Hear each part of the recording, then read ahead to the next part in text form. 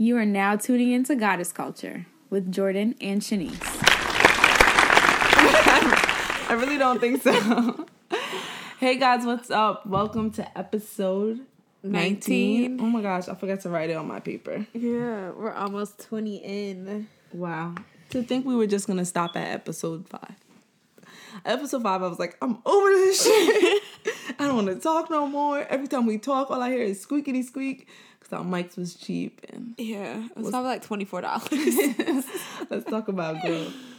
But yeah. Bill Cosby. Mm-hmm. I don't know how I feel. I feel two different ways. Because for that many people to come up with the same story. Where there's smoke, there's fire. Right. But then again, this girl who did, press charges, he paid her off, like, before, like, a couple years ago. Mm-hmm. She came out with the story, and he paid her off. And she took that settlement, and now she went back and tried to, put him in jail. Which I don't know if I feel bad for him or if I feel bad for, like, her. Because for you to keep that secret mad long, I'm not sure of rape culture, but, like, for you to have to hold that in. Yeah.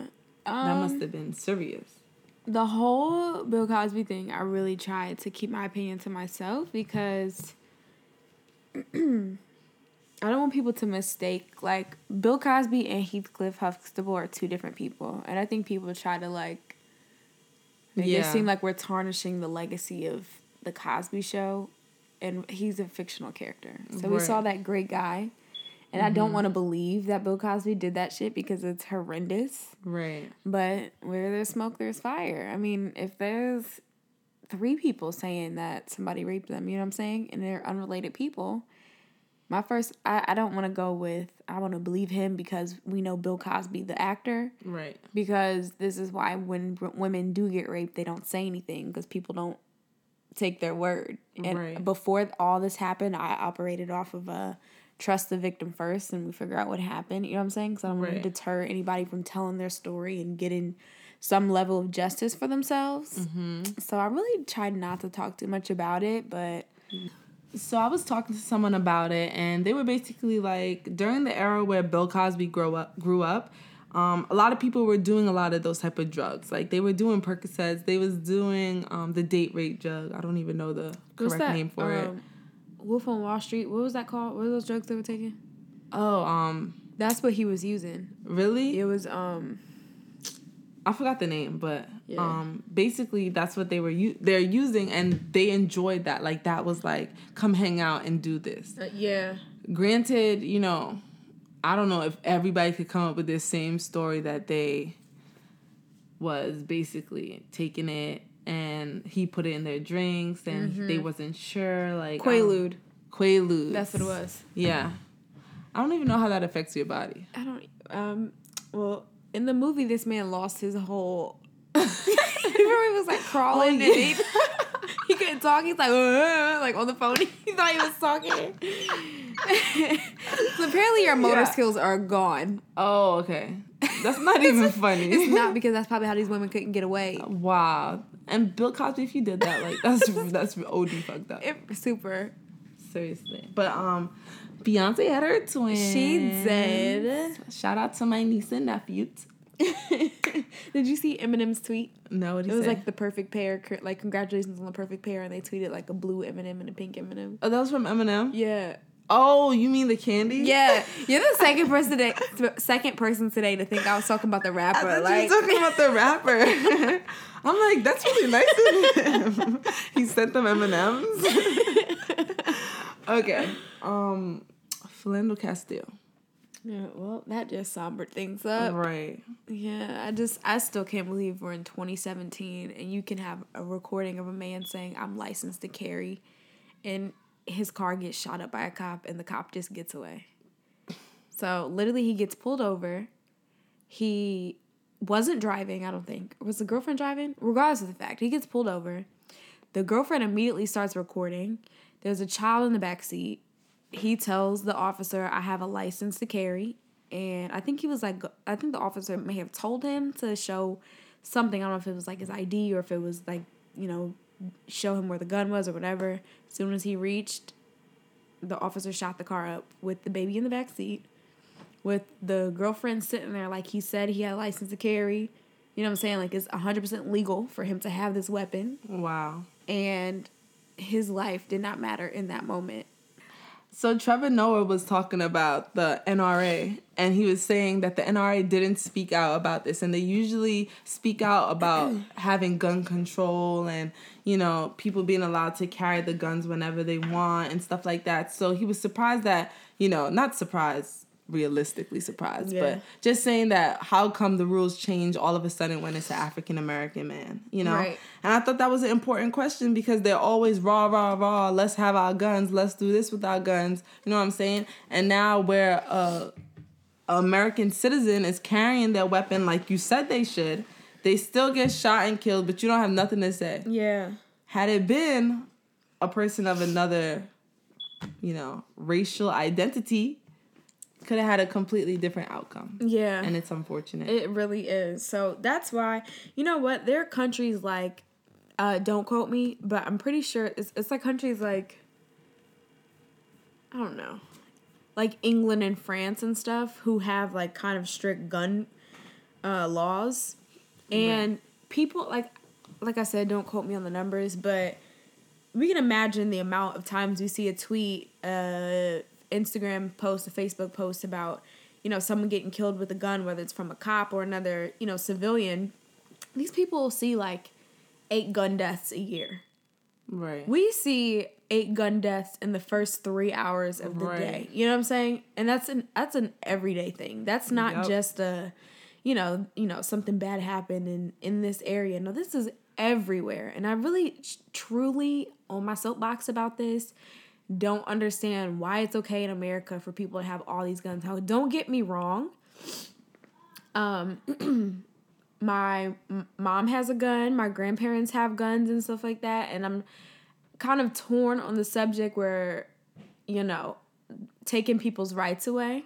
However, it's bad people with access to guns who go around doing this stuff. So if, you know, gun control and we're not going to take the guns away, if that's not going to be something that we stand for, then there needs to be a tougher system for how you look into who can have these things. And then we also need to stop hiring cops who don't look anything like the demographic in which they work because they don't know how to identify with the people and feel comfortable with them. So now you have all these cops that come from these affluent neighborhoods in these, you know, poor places.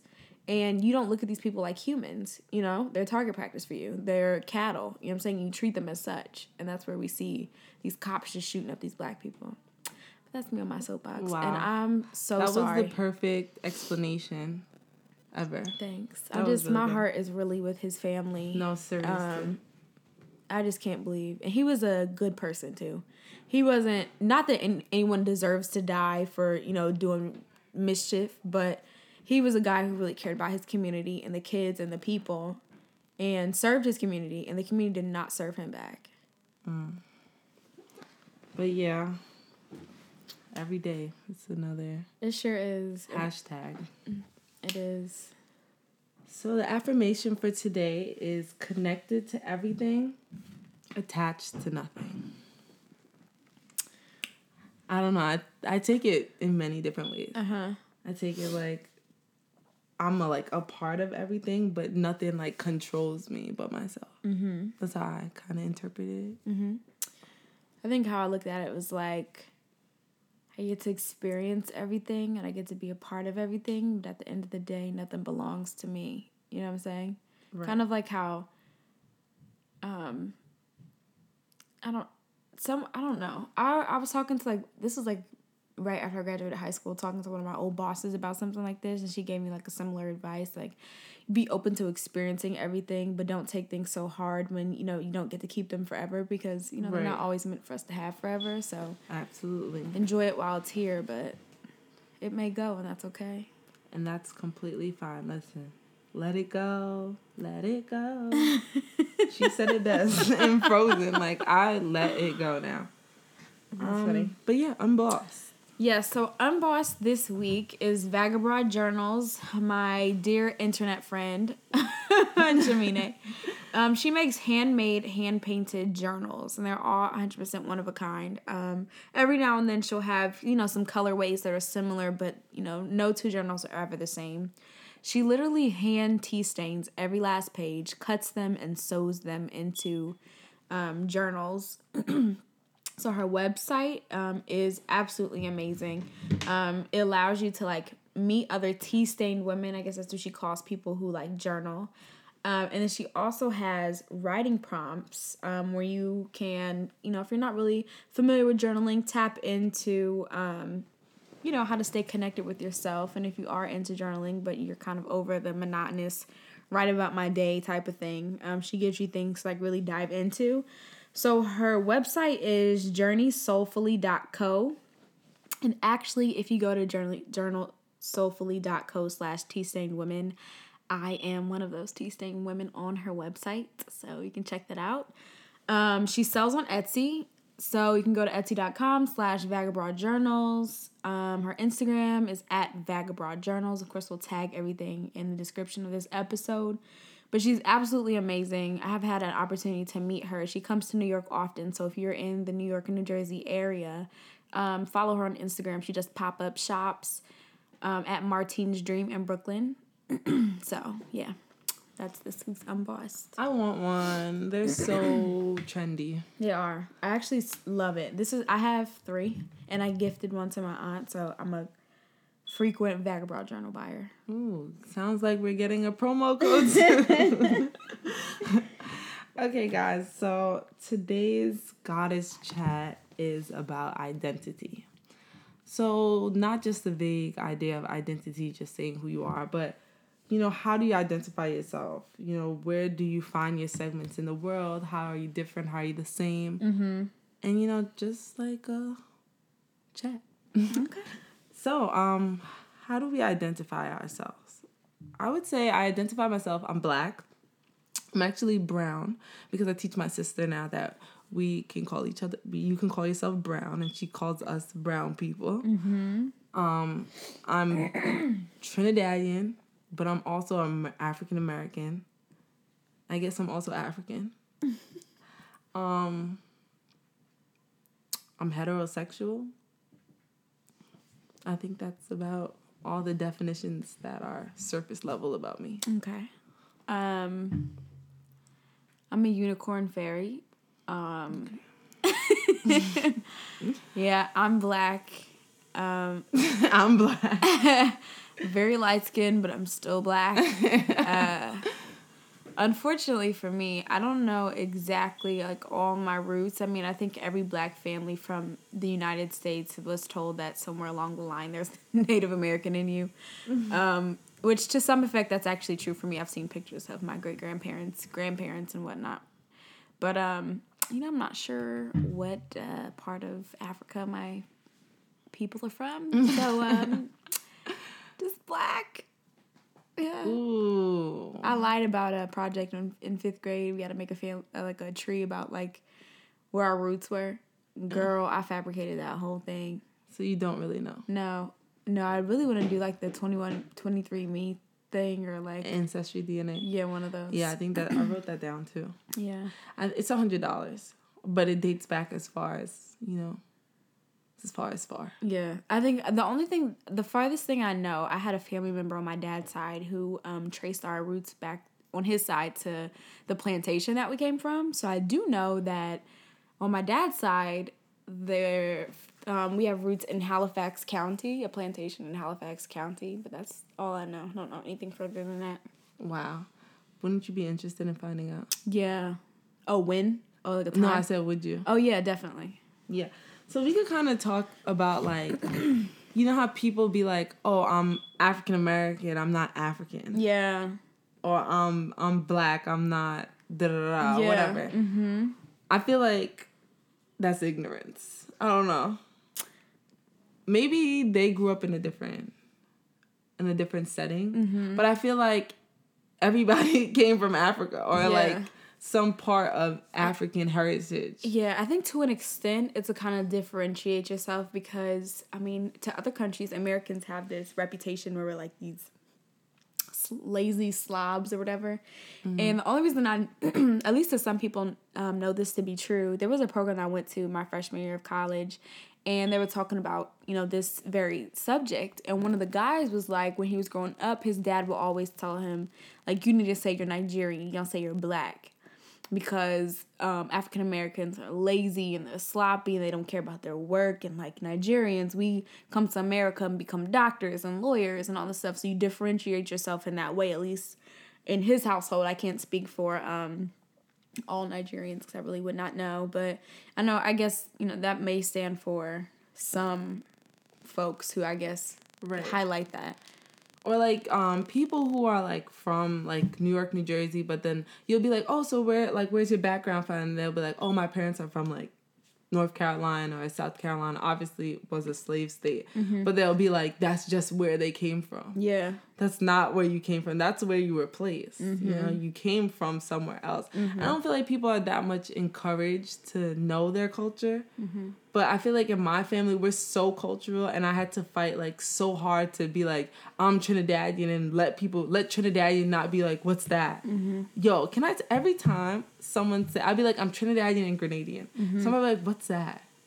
Especially when I moved to this predominantly Caucasian town, that made my like blood stomach. Yo, I was so upset. I'm like, you're so ignorant.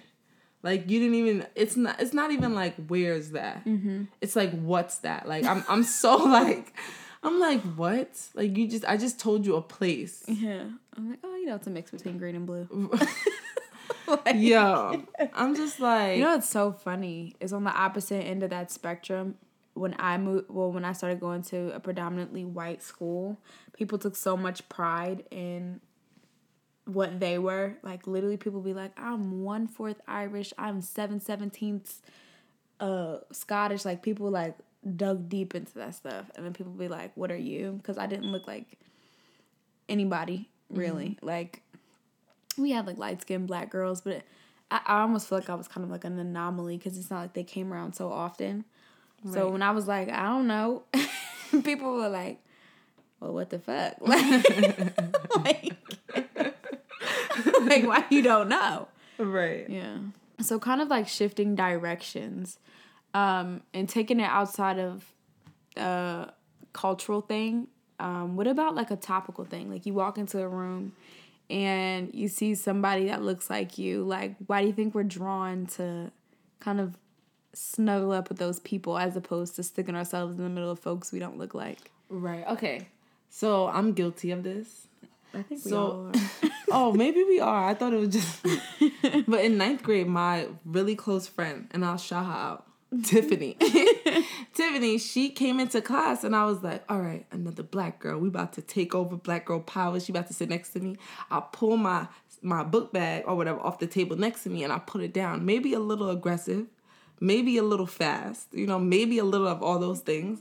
But I did it because I saw her coming. You were excited. I was excited. Right. So then she walks past me and goes and sits with like a group of Caucasian girls. I don't know if I could, like, I literally looked back at her in such disgust. I was like, you really gonna walk right past me? Like, I'm sitting right here. So, I mean, we became friends 3 days later. But the point is, we could have been friends 3 days earlier had you sat right next to me. Right. And I don't know why I felt like she should have known to do that. You know what I'm saying? But, I mean... part of that could be... Did she grow up in this town?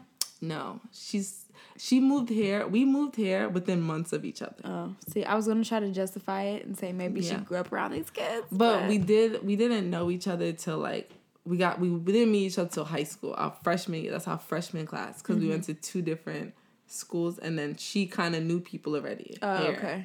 Like, I didn't. Okay, got you. So, yeah, that was the only thing. Yeah.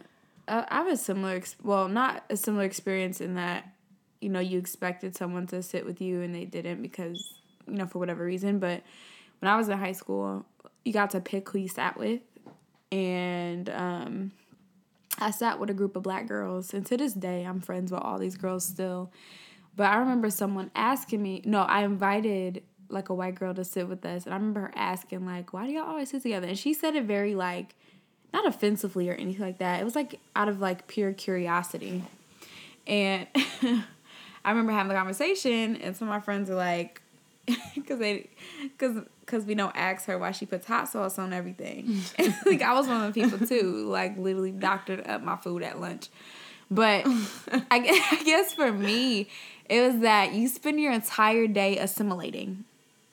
I spent my entire day assimilating. You know what I'm saying? I put a special emphasis on speaking properly and pronouncing all of my T's and P's and S's and whatnot, and trying to be the smartest person in class, because I felt like, no one said this, but I feel like I had to work twice as hard. I think when you're in an environment like that, like I was, I feel like teachers kind of like not singled you out in a bad way, but made you feel like you were the special black girl that made it here. You know what I'm saying? 'Cause I went to, it was a very competitive school. So I don't think they do it on purpose, but I think at times I experienced teachers were like, you must be one of the smart ones. They didn't say it like that, but that's, kind of how it was. And when I got to lunch to be around my black friends, I could relax. Right. It could be like just kicking back, being cool, you know what I'm saying? As opposed to trying to be the best Jordan I can be all throughout the day, the smartest Jordan, the most well-behaved Jordan. I could just be Jordan. It's like for that hour. Yeah. It's really comfortable because it's what you see at home. It's what you see when you hang out with your friends outside of school. So, like, any opportunity I would get to be around people of similar diversity as me, I want to do it. But then this also stems up a problem with, like, inclusion. There could be a black girl and a white girl, and I'll probably sit by the black girl because that's just my natural instinct. But that white girl and me could have way more in common. Yeah. That black girl and me could be like complete opposites. But I'll sit there because of my loyalty to black people. Honestly, I'm one of them people who, if I'm in this is gonna sound so not PC, but like a white space, and I see a black girl, I'm going to smile at her just because she's probably one of the only one. You know what I'm saying? When she's in my presence, I want her to feel comfortable, because I don't know if she feels comfortable the rest of the time. Right. Key example, today on the train, this kind of also had another connection, but anyhow, so there's this guy who bought a PATH ticket instead of a New Jersey Transit ticket. And he gets on the train, and the conductor's coming around to take people's tickets. And this man who bought the PATH ticket was an Indian guy. The conductor is a white man. The rest of the people in the car were the white man, except for one other guy. And, the conductor's telling him, like, it's $5.25. It's okay. I'm not going to give you the upcharge you didn't know, whatever. So the guy's like searching through his wallet. The conductor didn't think he had change. So I'm like, you know what, sir, don't worry about it. I'll just get it with my app, because I have like the NJ Transit app. Like, if you don't have the change, don't worry about it. I'll just pay for your ticket or whatever. So the guy is like, thanking me or whatever. And he ended up finding the money, so like that really wasn't a problem. But this black guy across from me, I don't know if it could partly have to do with the fact that maybe I was doing something nice that he felt the need to say something to me. But after the conductor left, the guy's like, excuse me, sis, that was nice. And I was like, thanks. You know what I'm saying? Nobody else in that car would have been like, that was really nice of you to help that man out. But maybe because I think I was black and he saw that in me, and additionally I did something nice, but he felt comfortable saying something to me because I identified with him in some way. Right. You know what I'm saying? If it was anybody else, I probably would have been in my head like, oh, that was nice. That was nice. You know what I'm saying? But I think he took it a step further because... Right. And then he saw the type of person you were based off of what you were about to do, so he felt even more comfortable. Right, speaking up. And that's the thing. Like, if you're not comfortable, uncomfortability is so strange. Like, nobody wants to be uncomfortable anymore. Yeah. Relationships, anything that's uncomfortable, we kind of stray away from. And I think that maybe it's time that we start putting ourselves in uncomfortable situations, because I'm sure the rest of the Caucasian people on the train were probably like, damn, that was really nice. I should have did that. But nobody took the time to tell you that. And maybe you would have walked away from it like, oh, it wasn't a big deal. Like, I just did whatever I would normally do. But having that acknowledgement and someone saying, wow, that was really nice, that kind of puts you like, wow, like, damn, I should do some more nice shit. Like, that felt good, I don't know. It's the world we live in. Yeah. And, like, I feel like everybody's forcing everyone to find their identity. And that, like, especially as young people, millennials, we want to be, like, everything. Like you said, you want to be a freaking unicorn. Like, I want to do everything and be everything. And it's like they want to push everyone into their own side. It's just... like, yeah. I think as young people, we're kind of moving away from that. But I think it's, like, the older folks around us that kind of still harbor that feeling of having to identify one way, you know? Right. Because like I said earlier, it was the guy's dad who was like, no, you're Nigerian, you're not black. You know what I'm saying? As opposed to, he probably would have never been like, I had to choose. You know what I'm saying? Like, yeah, I'm Nigerian and I'm proud about that because if I knew what I was, best believe I'm throwing a flag up in my room like as soon as I know. Right. But Get out. But also, I know that as a human, I'm not only tied to that one thing and I'm allowed to be right more. But I will speak onto the fact that Africans do take things more seriously as far as education, as far as identity, like just being around them. Their families are very, like, it's important for them to be successful. They put a lot of emphasis on being successful and important, especially on their kids, because of what they've been through. Yeah, and I feel like there. African Americans distance themselves so much from the struggle because that is their entire history that they know. Right. Yeah. They distance themselves from their past because so much has happened between the time of slavery and, now. Black people have Black Wall Street. Black people had drugs, crack era. Like, that's kind of what people remember significantly is your grandma, your mom, or your dad, going through a drug struggle. Abuse or a struggle. You know what I'm saying? So, like, Africans, they have that direct... majority of them just came from Africa. They know exactly what they're dealing with back home and what they didn't have, and they know what you need to do to get there. But like sometimes it's a lot of pressure, you know, because being Caribbean is just like that. You have to keep up. I think too. I think across the board that may be an excuse me if I'm not being PC. Just correct me, but I think it's kind of like an immigrant thing. Where you are not from America and you work really hard to get here. So when you come here, you want your children to be the best of what they can be. Right. And on the other end, being just flat out Black or African American, this country has done so much to try to distance you from what you to make you lose the memory of you coming from kings and queens. You know what I'm saying? Right. They do so much, like you get here and you can't speak your language, so you lose that. So how are you able to pass that down to your children when you weren't taught it? So now you know what I'm saying, the history that is gone. Being coming from a plantation. You know what I'm saying? So it's like hard to equate that to each other. I think my personal opinion is that it's like an immigrant thing where you know what it took to get here and you want your kids to have it and you want them to work hard to have it. And on the other end, Black people know a struggle and we know that sometimes we get into a rut and we feel like the struggle is eternal. Right. But I do feel like African Americans are spoiled in a sense compared to like being an immigrant. Because like, I guess I can speak from the immigrant's point. Even though I was born in America, I kind of grew up like right when my parents was growing up and they were immigrants. So it's kind of like I've seen it. I think African Americans, they're like, we don't have to go to college. We can just apply for like food stamps or something and get government housing and not work. And like, that's what I see commonly when I think of like African Americans, whereas like Caribbeans and like Africans and immigrants in a sense, we work really hard. Because, I guess you have to because you're not really from that place. You have to work harder to stay. But I feel like we want it more. Like, our parents expect us to go to college and we make a way out of no way. And granted, this is not by any means all African Americans and all immigrants because people are people at the end of the day. But I just think the way you grow up and the people you're around and the environment that you see. Because, like, even me going back to Trinidad, I see it and I'm just like, wow, like, for them to get out of here, get there, and build what they have now, like that makes me want to work even harder. Mm-hmm. I think we have to be careful with that assumption because whereas I do think that maybe immigrants... what's a better word for that? Because I feel like it's... No, that's completely fine. Okay, I just didn't want to sound derogatory or anything. I do think they hold their kids to a different standard because the difference is... I can't speak to what, anyone who comes here from America experiences. The difference with being from here is that your path is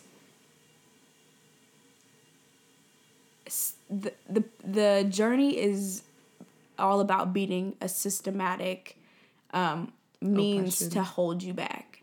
So I'm trying to figure out how to word this to make it to be for it to be effective. But okay, for instance, if you are never exposed to something, you don't know you have an opportunity to have it. You know what I'm saying?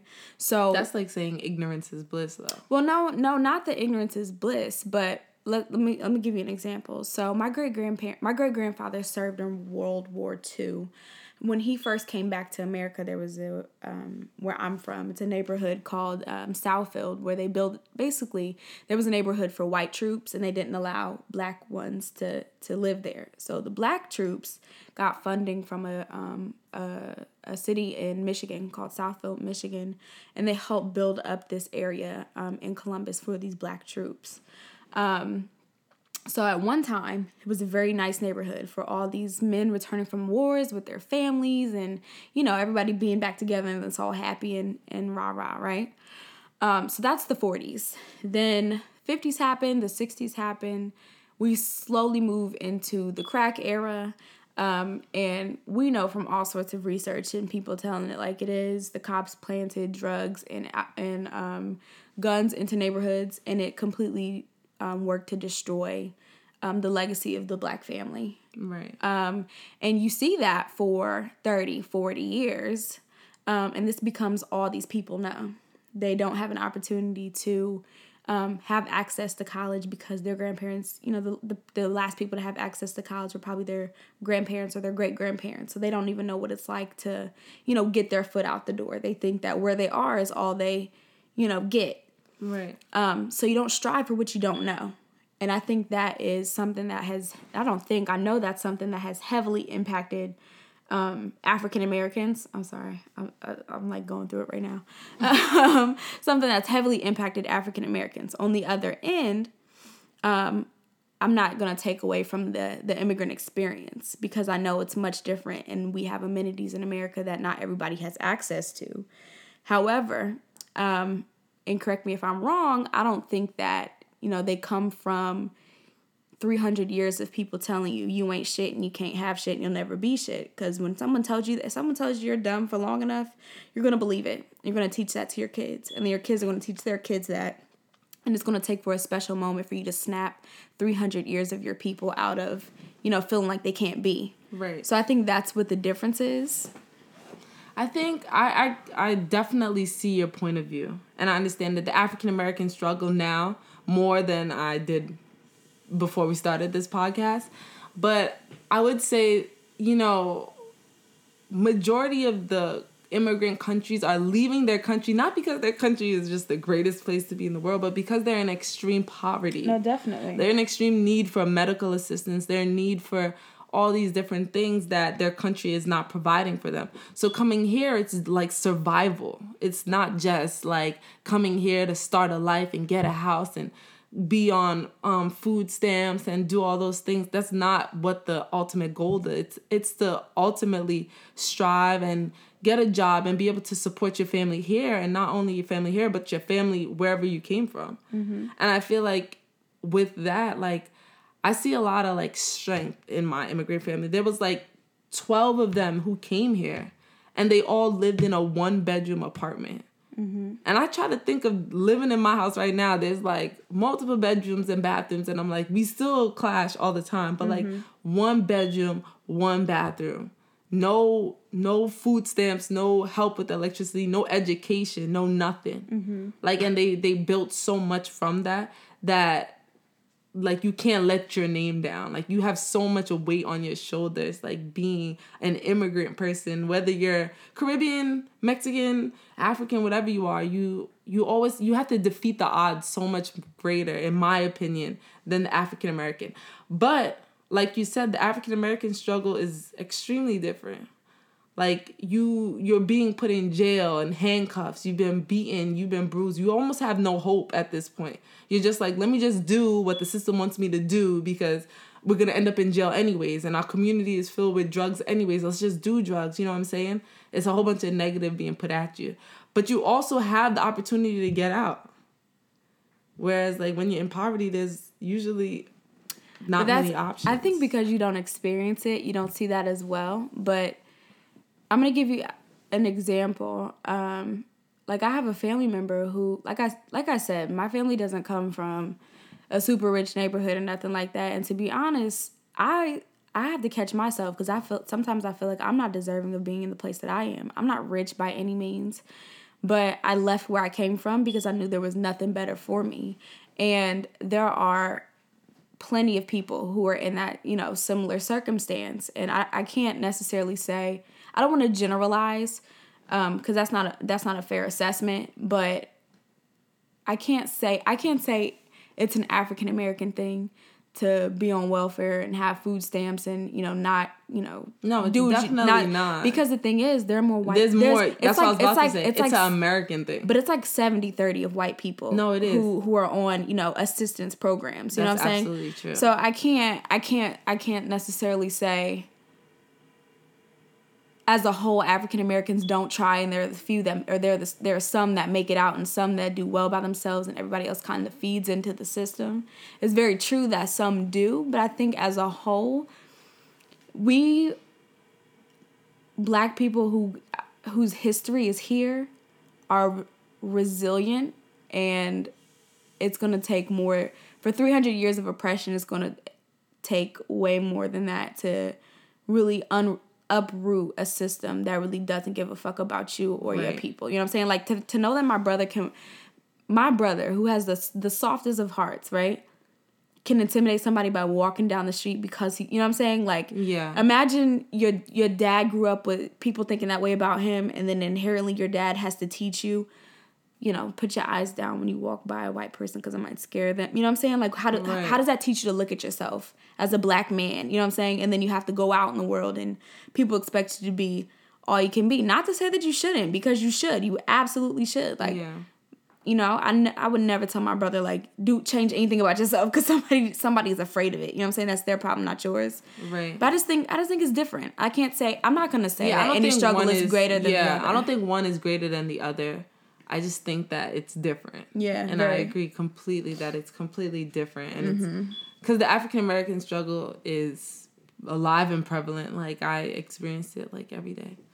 Being Black in white spaces. Yeah, because at the end of the day, woman, white people don't give a fuck if you're from Africa, if you're from Trinidad, or if you're if you're a dark-skinned Dominican, you're Black and they're going to treat you like it, which is a whole nother conversation. Which is a whole nother podcast. A whole nother podcast topic.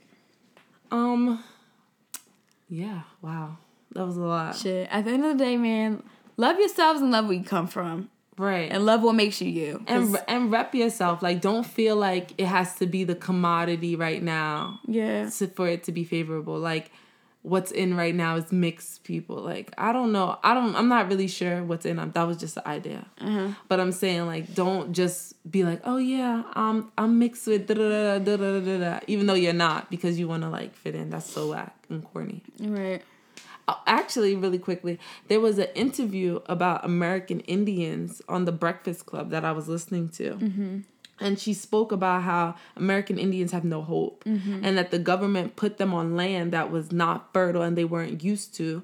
Like, she said that her tribe used to follow the cattle. So as the cattle would go from different areas, as the weather changed, they would follow because they knew there would be fertile land. There would be fertile land wherever they're going. So when the government placed them, they placed them on land that there was no cattle. So now you have people who aren't familiar with the land, who aren't familiar with the area, who don't know how to grow something. A large portion of Native American settlements, bro, are literally in deserts. No water, no nothing. And the government gives them government cheese, government milk. You know what that is. And trying to take their land back away from them, drilling, contaminating their water sources.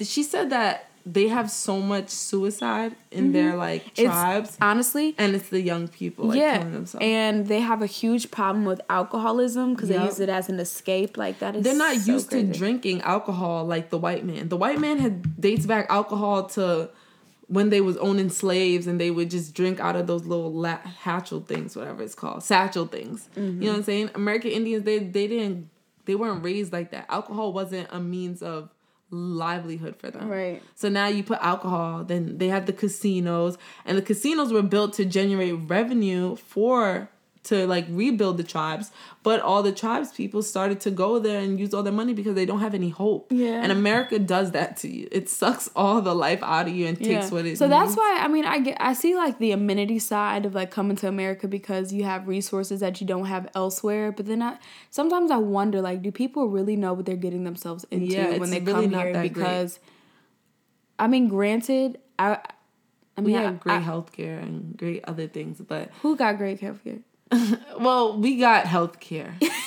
But like there's so many other things that the world is missing that well, America is missing and that the world doesn't have. Yeah. Or that the world does have. Like some places you'll go and I'm sure it'll be like dope. Like everyone just helps everyone in the community and just everything like that. It's like great. But then you'll come here and like Sweden, you won't even know your neighbors. Yeah. I swear to God, like if I wasn't Neighborhood Watch, well, self-appointed Neighborhood Watch, I wouldn't know shit about nobody. But because it had to be Neighborhood Watch, because we are the only black people on the block, you know, I have to like let us be Neighborhood Watch, nobody else. No, seriously, because we don't trust y'all. But yeah, since I am Neighborhood Watch, I have to. Are you seriously Neighborhood Watch? Yes, I've been Neighborhood Watch for like 3 years. I never knew. Nobody else knows, but I'm on top. I'm on top of everything that happens on this block. I can tell you that. Can't. Bedford Road is on lock. You feel me? But yeah. That is so funny. Guys, however you identify yourself, if you're a unicorn, if you're a goldfish, if you are a mother, if you are anything, just, love yourself, be yourself. Just. And say, smile at the black girl when you walk by. Yeah. Smile at everybody. Like, keep it a stack. Like, yeah, you're absolutely right. When I first came here, people were like, why do you smile at people? And I'm like, because it's nice. I don't know. No, I never used to smile. First of all, you wouldn't even want to ask me how to get somewhere because I'd be like, I don't know, even if I knew. But now, like, I just be walking around smiling. With your teeth all my teeth out. People be thinking I'm flirting with them, but I'd be like, no, I'm just happy. I'm just friendly. I'm me flirting. I'm kidding. But yeah, you have any last words? No, I feel like I talked so much during this. She's a talker. But yeah, our fresh face today is the bath bombs from Lush. Mm-hmm. Okay, let me put y'all on game. Okay, there's a pink one. It's not light pink. It's a dark pink, like a magenta.